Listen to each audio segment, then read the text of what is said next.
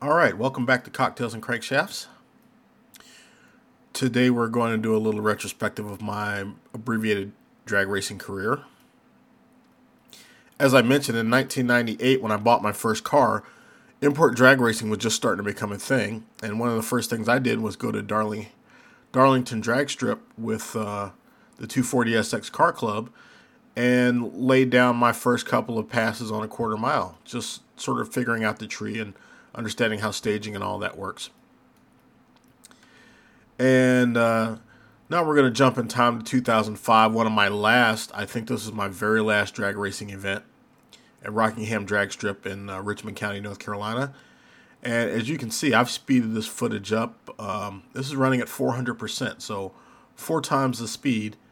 And this is just what a day was like. This is my first test and tune run of that afternoon. And I'm in the car, and I'm pretty sure I'm cussing about something. I don't remember what had agitated me, but I was angry. So we're up in the staging lanes, and right here I'm trying to get my... at this point, the car has a roll cage and everything in it, so I'm trying to get my harnesses all straightened out.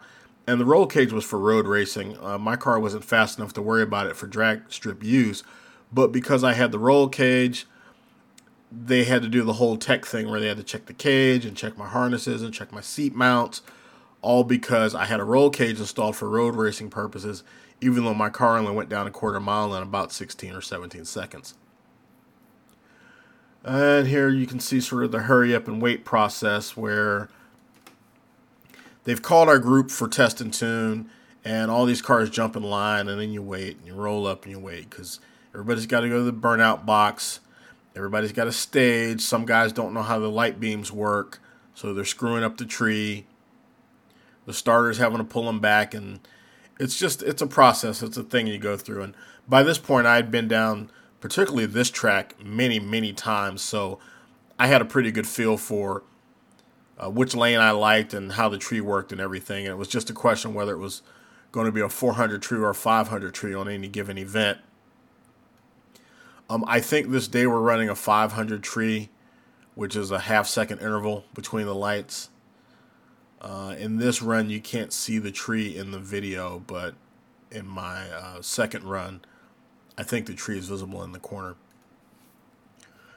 Okay, so I'm up in the water box now, and the neon's going to launch, and I'm going to do my little burnout. And I'm on autocross tires. I'm on an old set of rock hard autocross tires, so the burnout's superfluous. All I'm doing is kicking out whatever little pea gravel I might have picked up on the access road. And we're waiting, we're staging, and...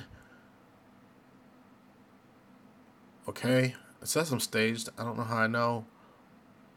Boom, there we go. And we're off. And you see it's a little squirrely, and the camcorder jumps a little bit.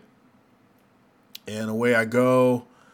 That's probably 300, 600, and there's the traps. As you can see, that little Civic got the jump on me there, which was not uncommon. Civics had as much or more horsepower depending on the engine and weighed quite a bit less than my 240. At this point, I was clocking in at 2,700 pounds plus the roll cage, plus the large brakes and the 17-inch wheels.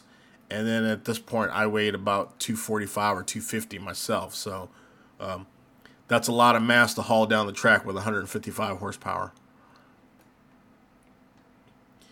And we're on the return road.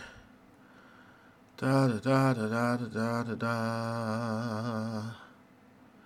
I don't know why I'm singing to you. So coming down the return road, I was a little bit agitated too, but more, I think I was mad at my launch. I didn't feel like I got off the tree very well.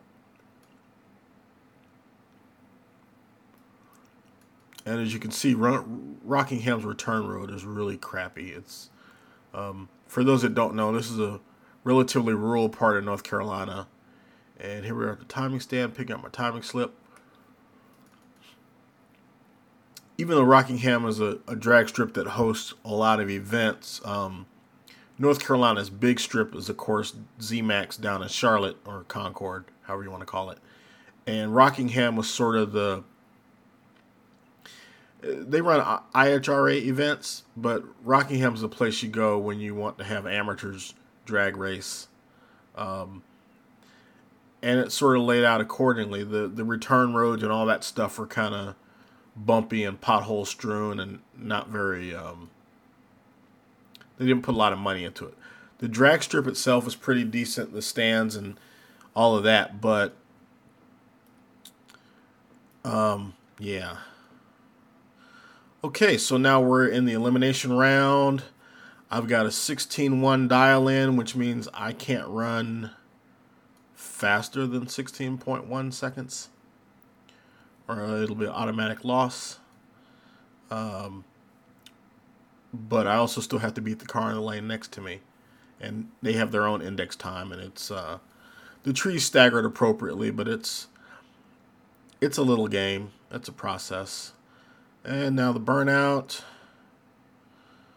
up on the staging beams. I pull in the pre-stage, light one bulb,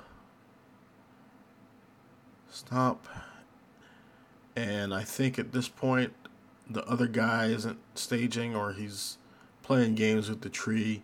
I'm ready to go and he just won't get in the damn box. And finally we get the lights and I'm off and he's off, and this frame dropped because the tape's screwed up.